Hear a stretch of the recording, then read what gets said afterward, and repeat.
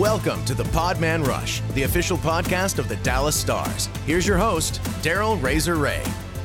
Hear me out. Nature is the basis for everything that is. And everything that is intimately connected with everything that ever was. Deep, I know.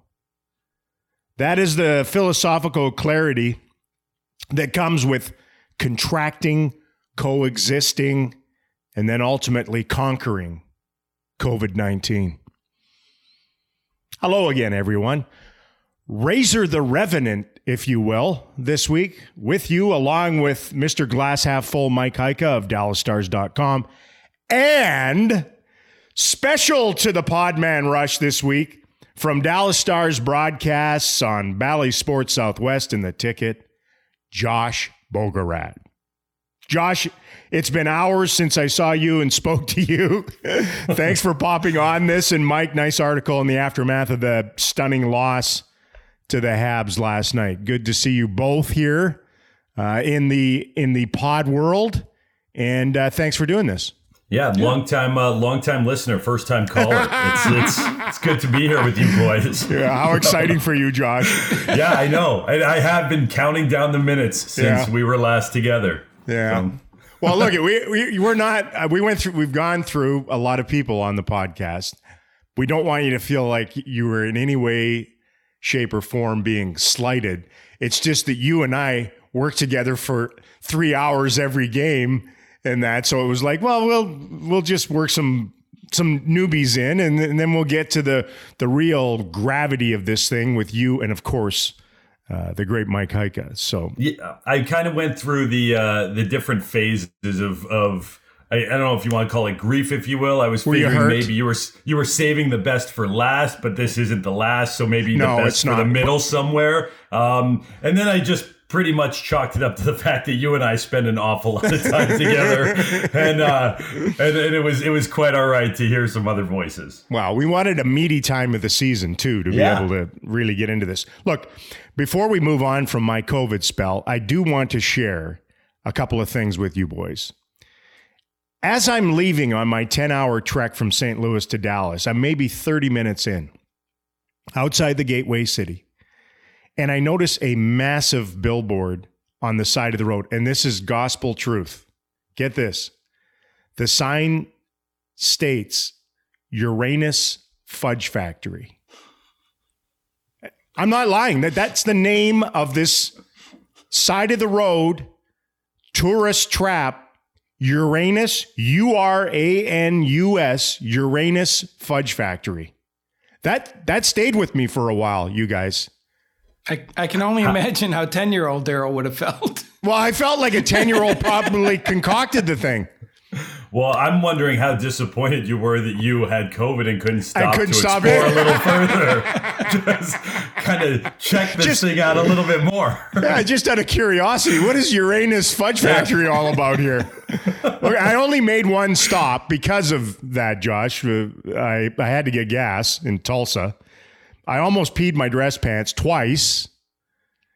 Fully saturated with COVID-19. I fought through, got home, and look, you guys know, when I commit to something, I commit 100%. If I'm going to get COVID, I'm going to get 100% COVID and then overcome, and that's what I did. So with that, Josh, my situation put you in a bit of a pickle in St. Louis for a 1 o'clock start, forced you to work alone. Questions I have.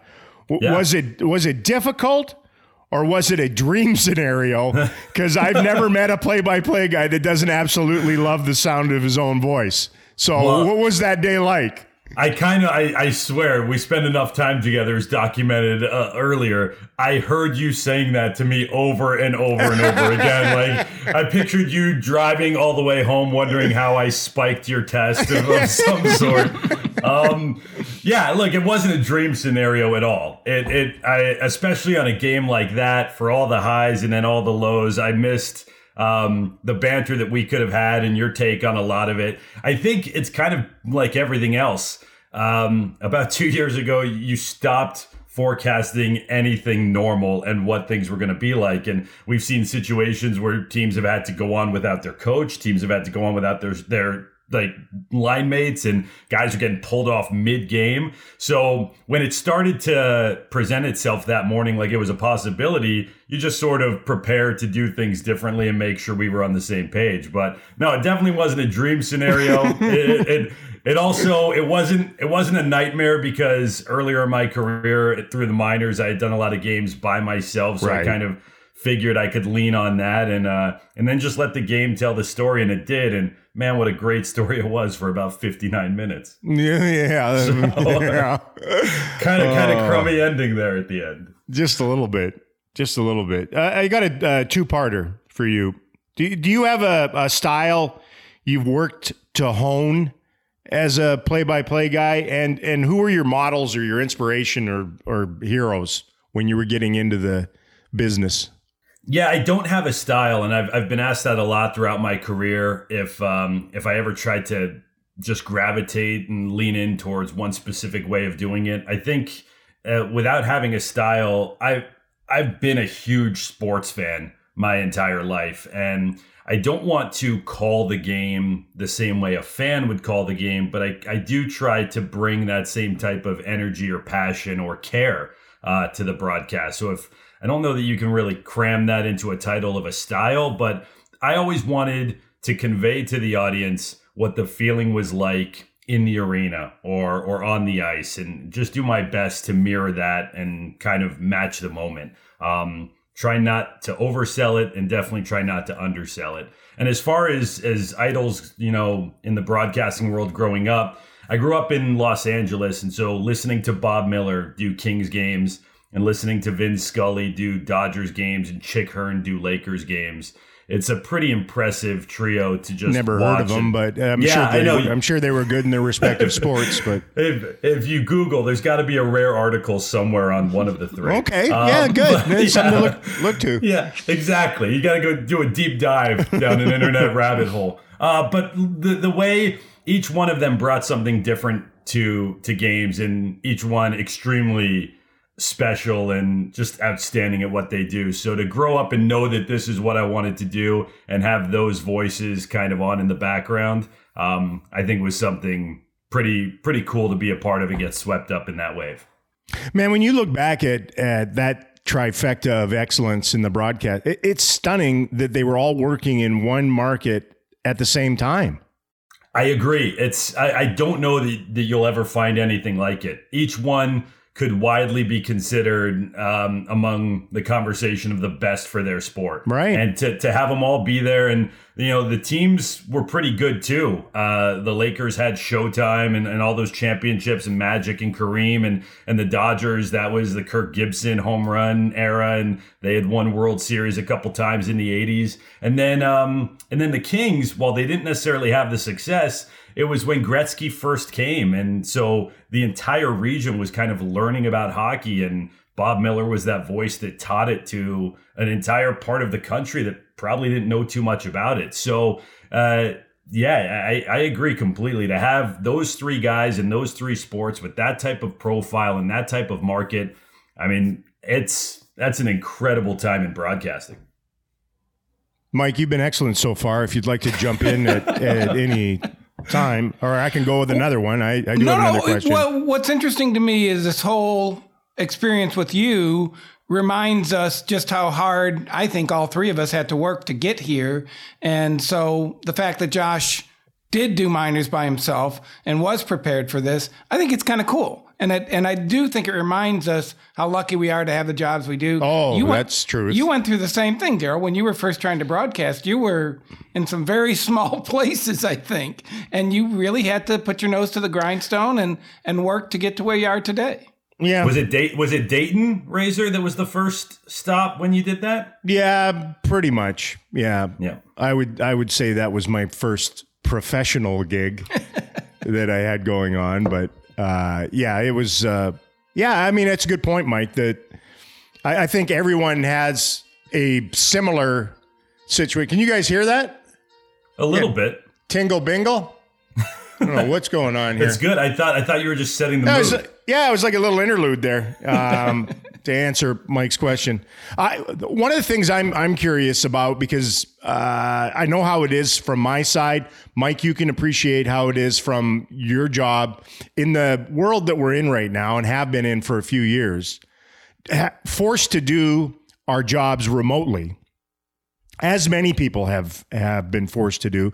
But it's a little different in the broadcast world where we're covering a team and calling a game and analyzing a game basically off a television screen, and have been for a while. And how difficult and challenging has that been for you, Josh, to call plays the way that we've been forced and will here again call games off of monitors? It's definitely difficult, different, and challenging. I was just asked about it earlier this week, and I don't know what the number is. You might have it, but you think about how many of these we've done now. Going back to the bubble, it was such a foreign concept that I had never done one of these ever. And all the things I had done, all the crazy things in the minors and throughout my career, I'd never done a remote game off a screen. And then March of 2020 comes, we have the pause. You do the entire bubble run. You and I are in that closet in Las Colinas, basically, calling some of the biggest moments in franchise history. And then I just turn and I kind of see your back facing one way, I'm facing the other way. And it's the most bizarre situation in the world. And then we go through every road game last year in the shortened schedule. And now we've done probably about a third of this season. So all of a sudden it feels probably less strange than I ever imagined it would. But the best way I can describe it to people is it doesn't matter how many games anyone's called. Prior to doing them on screen, you're in control of your eyes. You're in control of where you choose to look. And when you're doing it off a monitor, that's not the case. If the cameraman loses sight of the puck, you lose sight of the puck. And if they don't, then your scope is only as wide as the lens. So I think about that shorthanded rush that Montreal had in the first period, their first, sadly, of many shorthanded rush. You have to jog my memory. There were so many. Yeah, but the first one where Savard comes in and he's the trailer and he takes the drop pass. If that's playing out on the screen, there's a good chance that you have no idea that he's there and he's joining the play. And then if he is there, you don't know if there's someone right next to him with the stars to kind of take him and eliminate him as an option. So everything is just focused in. And look, it's like we said earlier, we're all making do with what we have. We're all very lucky to be in the positions that we're in, but it's really different because you don't get to decide what you see. And when your job is to instantaneously describe what you're seeing to the audience and you don't get to choose where you're looking, it's definitely going to be a curveball. I've had the belief since we started this that, and it's easier on my side because most of the time I'm dealing with replays. Now, I don't know what replays are coming sometimes, but at the same time, basically what I believe is that you probably should be telling the viewing audience something about what they are able to see. You know what I mean? Whereas I think some guys go down a bit of a departure where they want to tell the viewing public how smart they are or some stuff that they saw, but there's no way that you can show it or it can be seen. And that doesn't seem overly fair, and our game doesn't stop all that much like other sports do. So I think it's a little more difficult to get a lot of things in, but it has created an environment. And Mike, you're probably in the same boat where you find yourself having to be maybe a little bit more creative with how you're doing things than you were before, just because of what Josh just said. You don't always get all the information coming into your optics. So you better be able to kind of, I don't want to say invent things, but you've got to fluff things a little bit more than you did when you were there live. Well, and the problem in my part is a lot of the fluff that you would have, you don't get. So when you're watching, Joe Pavelski in person, you see all these little intricacies in his game, or Jason Robertson or Rope. You just see so many little fun things that you can store in your memory or ask him about, And again, I keep going back to, it was so much fun to just sit down on a bench next to him at a morning skate or whenever. And we'll get into that in a little bit here. I've got some questions for you in that regard. Yeah. And so to be able to not have that information, it hurts. And I feel bad that I don't think I have been as creative as I could be, because you need that information. You need that background to fill your own brain and to start your own brain starting to think of creative ideas. And it makes you a little bit delayed, right, Josh? Like there's a half a beat because you don't want to be wrong. Right. And, at the same time, unfortunately, and fortunately, in some ways, we simulcast.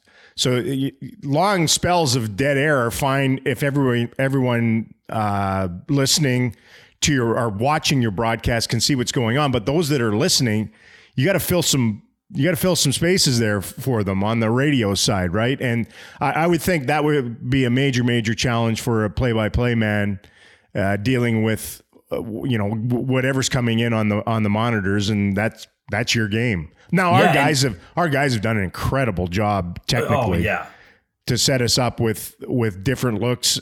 I've done backbench games back in the day where you basically had a television monitor and go at it. Have at it, man. And we had to do a few of those, especially the radio only games that we've had to do when National takes over and it's one monitor. But you're right. I mean, the crew at Bally's and then our specific crew and the guys that do everything they can to feed us as much information and as many different looks. But when we first started doing this, something as basic as the screen goes to break and they're going to show a Joe Pavelski image and just a bunch of graphics of him as we go to break, and the score bug disappears. And all of a sudden we're going to break and there's no scoreboard for you to actually look up to. And you're thinking, wait, how much time is left in the first period? What is the score? Yeah, I'm like, I think I remember the score. I should get that one right. But it's been a while since I've recorded to memory exactly how much is left because it's been rushes back and forth. Like things like that you just take for granted. I could always look up at the scoreboard. And then maybe people would be surprised that even with the incredible technology that we have these days,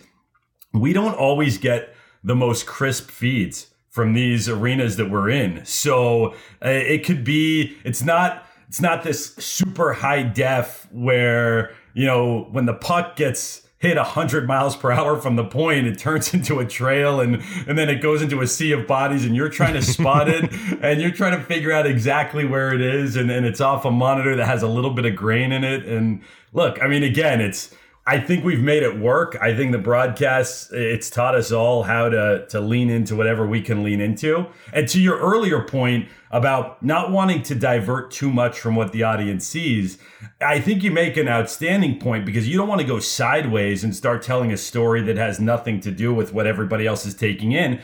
But I also, at the same time, believe there are instances where you have to, because it is part of the story, even though they can't see it. For instance, if there's a delayed penalty behind the play, or if it's late in the game and there's 2.5 minutes left and a team's carrying the puck up ice, is the goalie going to the bench for an extra attacker or are they not? And there have literally been times where I've had to talk to our producer in the truck and say, give me a heads up if you know they're pulling their goalie because I can't look to my right and see it. And little things like that maybe don't get caught in the screen, but still very much are applicable parts of the story that, you're doing your job well if you're able to convey that to an audience. But we're all tap dancing as we go and making it work. Yeah, with experience, you get a better sense of how to talk your way around those situations a little bit, which is understandable. But I wouldn't want to try to do what we're doing right now with the original 21 on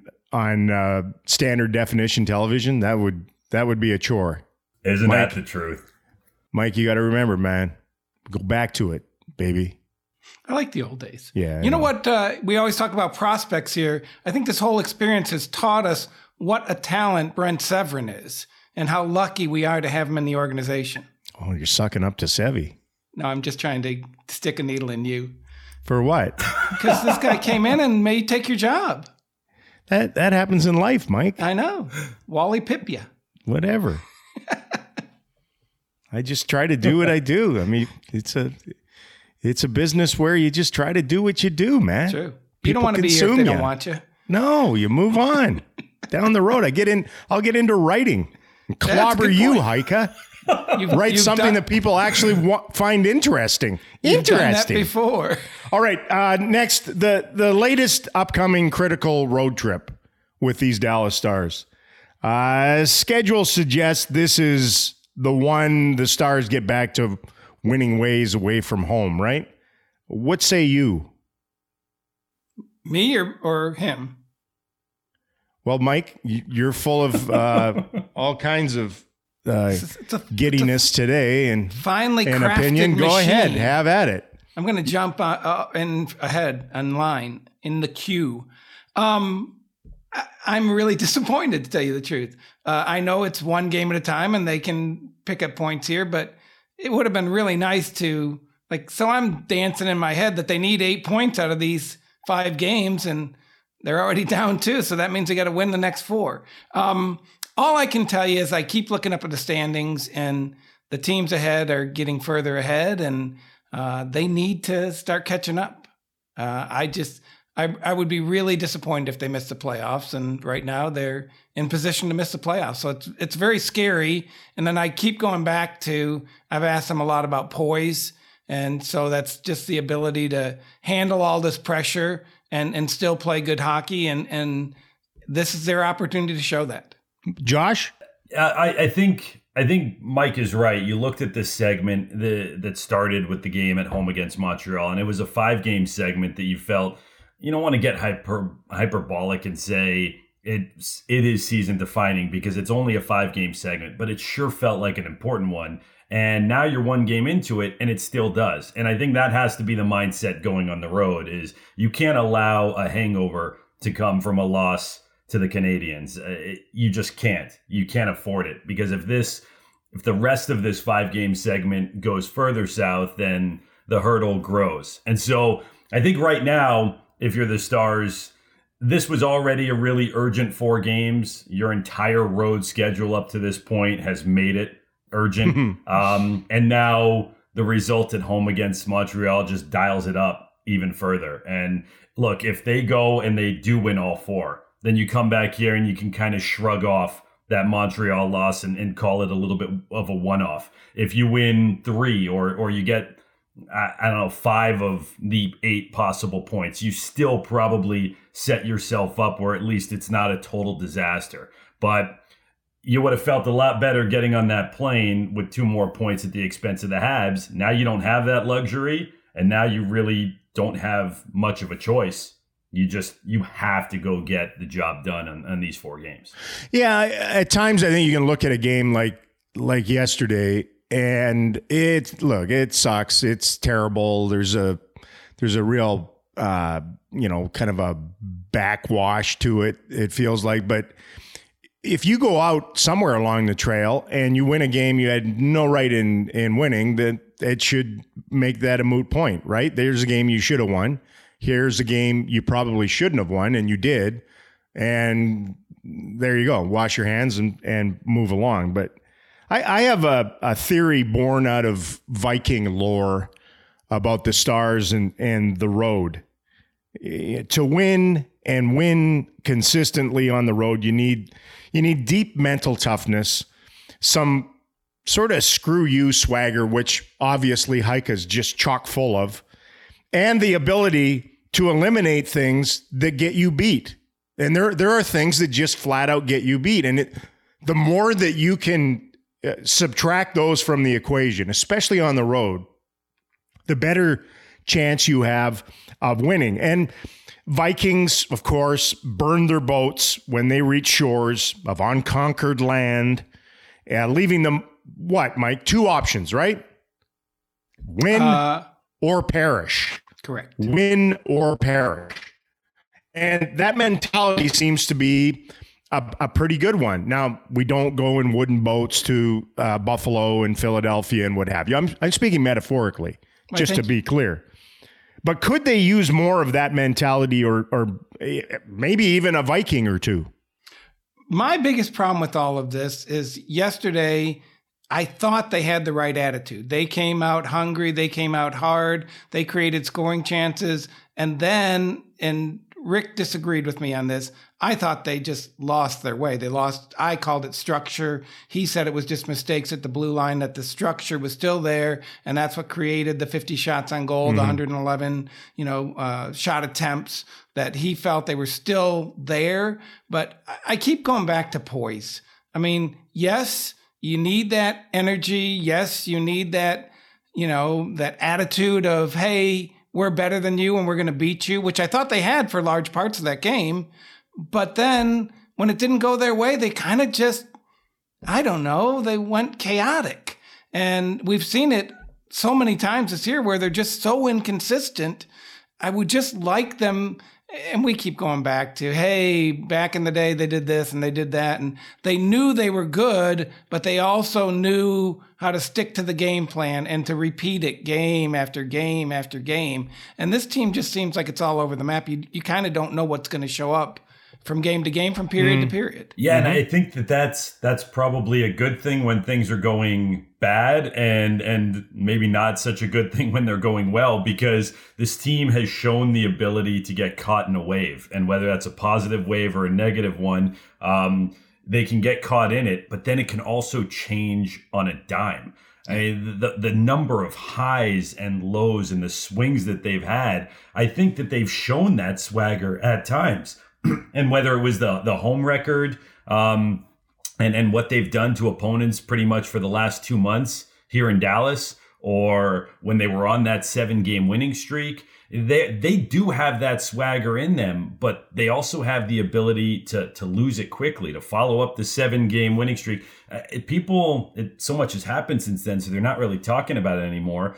They were 10 minutes away from setting a franchise record of winning streaks when they had that 2-goal lead midway through the third period in Vegas. And since then, they can't score on the road. They had 4 against a really good Vegas team in that building, and Holtby was playing out of his mind, and they were probably about to steal a game that they weren't supposed to get. And then the bottom fell out, and it hasn't been rebuilt on the road yet. And that's what they have to do here. I just think that for whatever reason, there has to be that spark and then that wave behind it, because they have shown the swagger that I agree with you, Razor, they need to have, but then it'll disappear for stretches. And then you just hope it comes back where there's still enough runway left where you can build it into something that crosses the finish line of the season.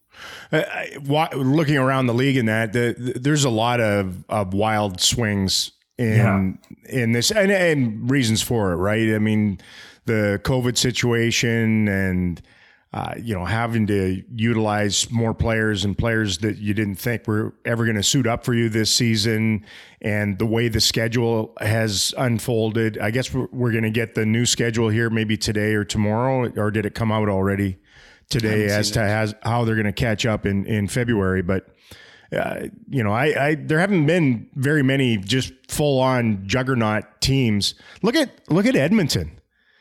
I mean, what did they win? They went 14-2 or something like that. At one point, the first 16 games, I mean, they were almost unbeatable. And now they can't win a game. And they have the 2 best players in the league. And you had Calgary that was rocking along. And then all of a sudden, they can't find their way. It seems to be almost a league-wide affliction. And maybe it's like every other year, the longer that you can stay with your peaks and you can limit the length of your valleys, ultimately you're going to finish the season in the top 8 and you're going to be a playoff team. And then it's a brand new world when they hit that. But at some point you got to win more than 4 road games, or it doesn't matter what you're going to do at home, because it's been proven here in the first half of the season, you can be world beaters at home. If you can't win, at least encroach upon 500 on the road, it's going to be difficult to finish in a playoff spot this season. Yeah, it's funny. They were talking Calgary Flames on NHL radio yesterday, and it just sounded like the Dallas Stars.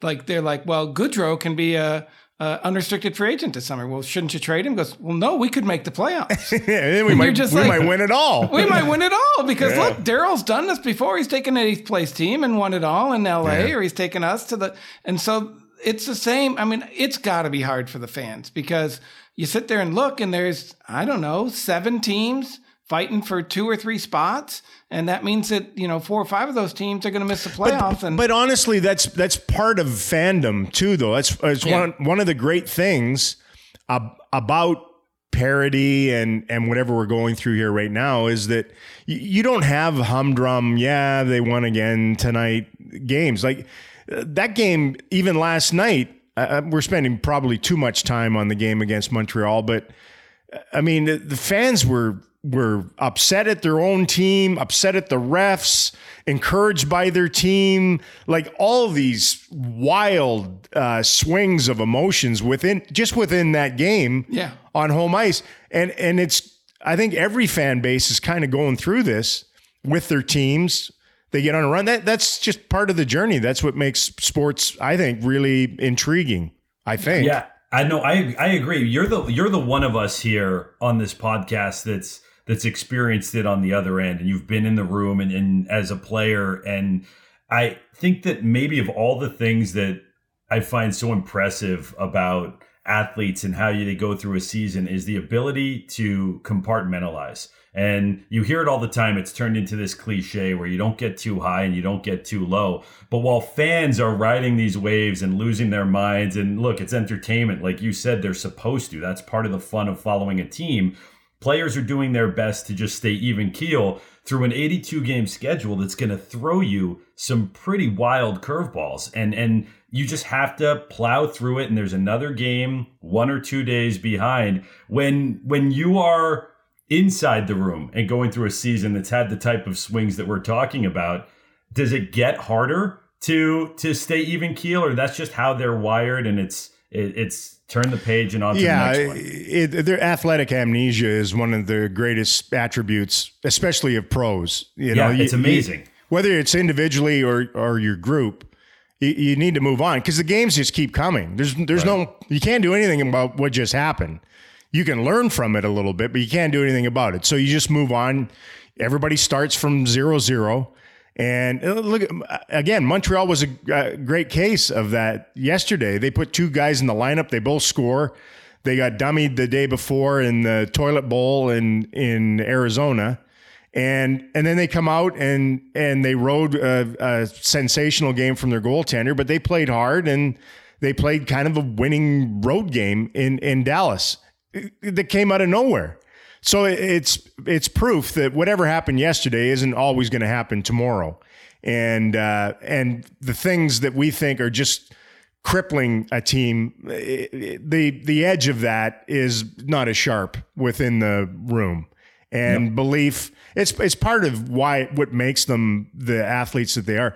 There's such belief in themselves individually and collectively that they're like, no, I'm pretty good and we're really good and we'll turn this thing around. They always believe that.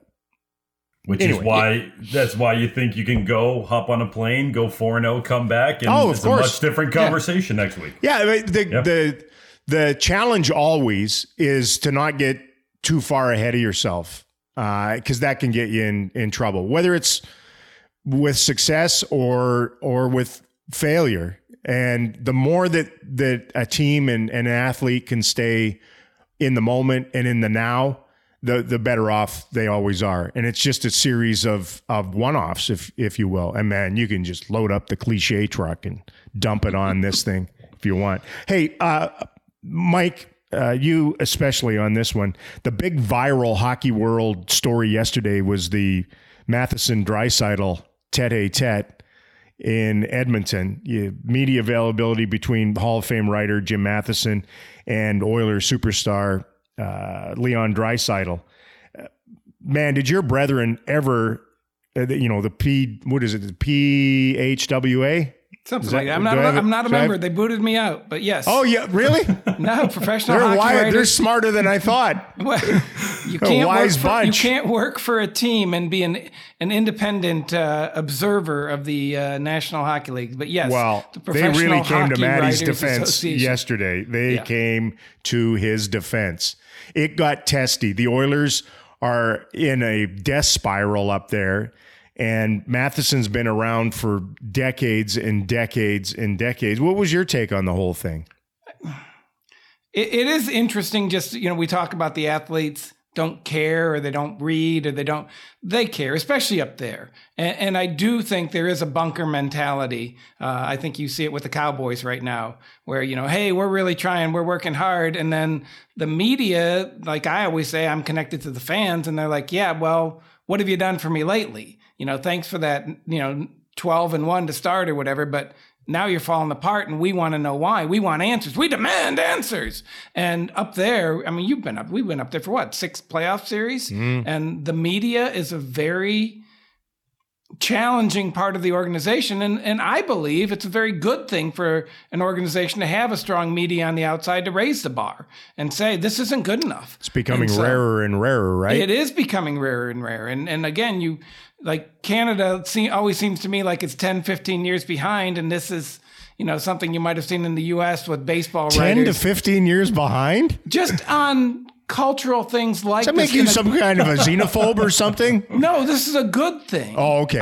Continue, Mike. I think as we're going forward, we're doing bad things with technology and how players and athletes relate to the media and the fans and just in general. I don't know. I like what they do in Canada, and I love what they do in Western Canada and how the media relates to the players. And it's changing. But I mean, even back in the day, I think you and I and Tim Kalish always said, if you write something bad, show up the next day and you have that argument. But you can't do that. That was the big thing surrounding that situation where you guys have to deal with Zoom questions. And there's not the ability because of the pandemic to take a player aside and have a one-on-one and have it out, right? And you're right. Like back in the day, you wrote a nasty article about an individual, or a critical one. Show up the next day if they got an issue with it, talk about it, get their side, and there's an understanding on both sides. I think it's really hard to do that now, is it not? Yes, it would be. Yeah, you'd have to have cell phone numbers and almost sometimes I think they would have to the player would have to initiate saying, I want to talk to this guy and go through PR. But yeah, it's a lot harder than it used to be. Do you think there's an appetite to even do that anymore? It's an interesting question. I personally believe the relationship between either you or the media or the writer and the athlete is really important. And again, it used to be back in the day that one of the ways you were good at your job is that you had great relationships. And I do think that's gone out the window, whether that's with the coach, whether it's the GM, whether it's the players. Do you feel, and Josh, jump in, like with how quick the news cycle is now in this world, like if that happened in 1998, let's say, what went on yesterday, that would live for a week, right? Like it would still be part of everything there for a while. Yeah. And it feels like now, it was a big deal yesterday and it just explodes because everyone wants to weigh in on it and the video is there and it's on every social platform and every, talk debate show wants to talk about it. But then today there's a million other things to be distracted by and move on to. And that's why I wonder whether there's that appetite to get the player and the scribe together to kind of hash it out. They both kind of go, well, that happened and move on. I'd probably venture to guess it depends on the player and the writer and what their relationship was leading up to this. Because everybody gets to be parachuted into this moment with Matheson and Draisaitl, but there's a lot more behind there. This didn't just happen yesterday. This was a series. So that's that's probably the most interesting thing is nobody, and understandably so, but nobody is caring about the backstory, and that will probably lead to the conclusion. But you brought up the point earlier that I have seen writer after writer after writer bring up. And for 2 years, I've watched from a distance all these writers, and you and I do the same thing. Your job changes when you don't go into the room and you can't talk to these guys, and you certainly can't talk to them with the frequency that we did. But this highlighted kind of a different element to it, and that is that now every single conversation is aired out in public forums where everybody gets to watch it. Not just the people in that city, like everybody, because it's all posted online and the internet lives forever. So you can never ask a question that the world isn't the audience for. You can never give an answer that the world isn't the audience for. Right. It's a good point. Really, it's so interesting to I me think it changes, I never thought of it that way. It changes the questioning. Yeah. The type of question you're going to ask because of that. Good point. Yeah, it's that's the biggest revelation for me, because I've always heard everybody and felt this way. Well, we can't tell the same stories, and we can't get the same access, and we can't stumble onto the same nuggets. And all of that is true and valid, but this is different because it just shows that everything is now on a stage. Literally, everything is just put up on a stage where these guys are answering questions, and you can never have just the interpersonal communication that comes from a conversation that just involves these people. Did you catch the Rush reference there, Mike? All the world's a stage. We are merely players. Trying to fit as many as I can. Performers and portrayers. That's exactly what we are. Yeah, the other interesting thing is the best thing that has happened during this time is Darrell Ray has coached me on how to ask questions, and I've lost my conversation. You're the most improved. I am, but back in the day, I used to annoy the TV and radio people because I'd just sit there and go, "Hey, so what's going on?" And I thought that was the best way to get quotes for the newspaper story, because you'd meander a little bit here and there, right? But sometimes you were like a parasite, is what you're saying. A little bit, yeah. But I'd stumble onto things, and then I could gnaw away at the little ticks and maggots in the wood. You really paint a picture, Mike. The thing that is missing from all of this is that because of time constraints and that there's really no conversation. It's just a question, and it's a Q&A all the time between the media and the player. And with the ability on social media to put out their own stuff and for teams to put out their own stuff, it's just a massively different world. Now, I'll say this, there are some old curmudgeon scribes and writers that I just unfollowed on Twitter because they would just fight with people all the time on there. And it's like, why? It was nauseating. I'm not there for that. I'm there for information, a little bit of entertainment. That's all I want it for. And a lot of these guys they got nasty. They sounded old and out of touch and just wanted to pick a fight all the time. And there was a little bit of that from Matty. I love Matty. I was there with the Oilers back in the day, and tremendous writer and reporter. But there's some of that antagonistic aspect to it. And look, it's been nothing but negative questions there for over a month. That's hard for an athlete. Just constantly, day in and day out, the same questions over and over and over. And it sounded like he'd had enough, and then it blew up the way it did. I now think Heike, though. I think Heike is now on the clock, and the challenge is to fit the word pissy into a question for the rest of this year, Mike. You need to elevate your game a bit. Yeah. Who have you really gotten into it with in your tenure? You know what's funny is one of the things I really pride myself on is having good relationships. And so I would go back and, like, me and Richard Matvichuk would argue about something that was written in a story. They actually read the stories back then. And he would go, newspapers back then, Mike. Yeah, I know. He goes, you said this and you said that. And I said, well, here's what I was trying to, and we would, I don't think we would yell, but he would be mad at me about how I phrased something about his play. And I would talk it out. And so I really don't know that I've upset that many, athletes. No, you're a warm heart. I think some of the GMs, they weren't always happy with how things were phrased back in the day when I didn't work for the company. Right. Right.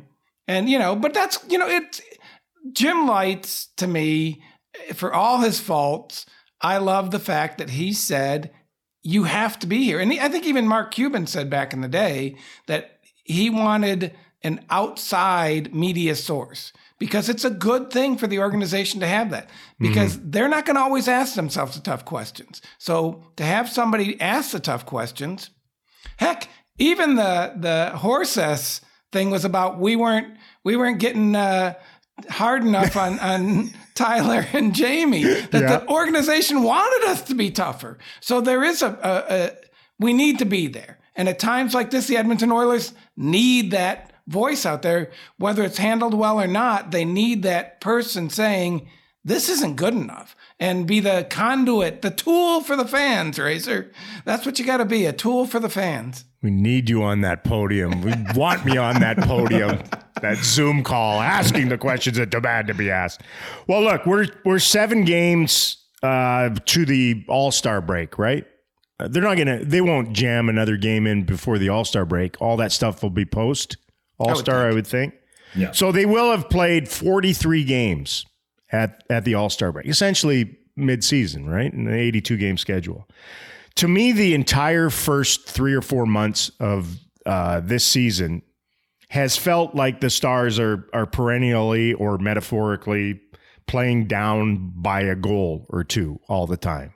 You know what I mean with that? Mm-hmm. It's almost like situational urgency, and Josh talked about it a little bit earlier. What do you guys see? Do you concur with that, or what do you see when you look back? And who knows what's going to go on in these 7 games, but when you look back at the first half of the season, your biggest judgment of what's gone on is going to be what? Mine is the inconsistency. I understand your point, but we've also seen them come out and play really well at home and get up 2-0 and yada, yada. But I look at the second period and think, how can you be so, like, this team used to be great in the second period. They would take advantage of the hardship for the other team. And now other teams are taking advantage of the hardship that the long change presents to the Stars. And to me, that's now all of a sudden you're great in the first period, you're terrible in the second period, you're running from behind the third period. It's just something different every period. Moving every game. Target. Yeah. How many, and I gotta figure this one out. How many periods have we seen 20 shots against? Because it seems like 6, 7, 8. I mean, doesn't it? Yeah, where they're right. just sitting there in their own end. You're right. Firing range, 20 shots against in a period. That's ridiculous. And yet they do it all the time. And then they'll turn around and they'll, make a great push at the end of a game, or, they'll be great at home. They'll go on the road. They'll be terrible. It's just, I just wish, and this goes, I think, to your point of, I just wish there was, whether that's the coaches or the leadership group, somebody would grab a hold of this and say, no, this is what we're going to do. Because I don't get the sense that they've got that attitude of, we're going to play our game and they're going to have to play our game when we put our game on the ice. Yeah, and I think along those lines, you're talking about those shots against in various periods. I think probably the most shocking thing through almost 40 games are the number of times opponents have put up big numbers against the Stars. Because for better or worse, if you followed this team the last few years, you're not used to seeing that. Yeah. It's not a team that typically gives up a lot. And there have been a lot of 4s. There's been a lot of 5s on the board for opponents. And then when you couple that with the lack of secondary scoring, which I know is a drum that's been beaten for a long time around here, but they've got a top line that objectively is one of the best lines in hockey. When those 3 guys are all playing and what they do together on a nightly basis, and they got to improve it on the road, obviously, but their numbers are just incredible. If you can get that second wave uptick of scoring, and then you can get back to where more than 3 goals against is not the norm, but it's the exception. That's that's going to get you there. You'll get to the playoffs. If you can't get both of those things, they won't. And if you can only get one, then it's kind of going to be that race all the way down to game 82. And I think that the big takeaway through all of this, you label it inconsistency or dial in on all these things, is that the Stars will be in the mix halfway through. They're not going to be a team whose fortune is sealed one way or another. They're going to be in the mix, and we've seen that a lot. And now it's just going to be which one prevails. You made the comment, Razor, I think it was earlier this week, they're not going to sustain this home record, and they're not going to sustain this road record. So which one is going to topple? Which one is going to prevail? And it might be the difference in them getting there or not. And it kind of has to go with that increase in secondary scoring and maybe that decrease in goals against that we're just not used to seeing around here. If they get there, they'll figure it out and they're there. Yeah, I'd still like to believe that in the second half of the season, they'll some way, somehow find what I thought they were going to have this season, which is better balance to their offensive and defensive game.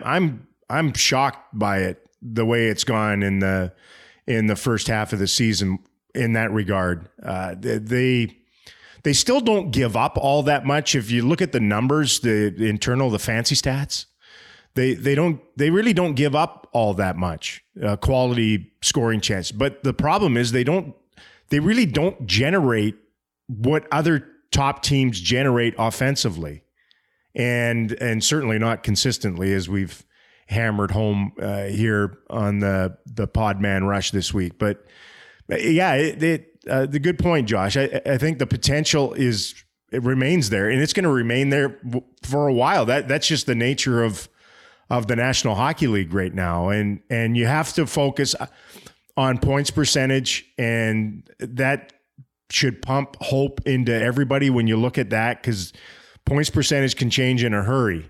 The point differential between 8th and 13th doesn't look as rosy because of the games played, but it seems very, very doable. But if it doesn't get done here in the next probably 10 to 15 games, then the hurdle's going to be really, really difficult to leap over.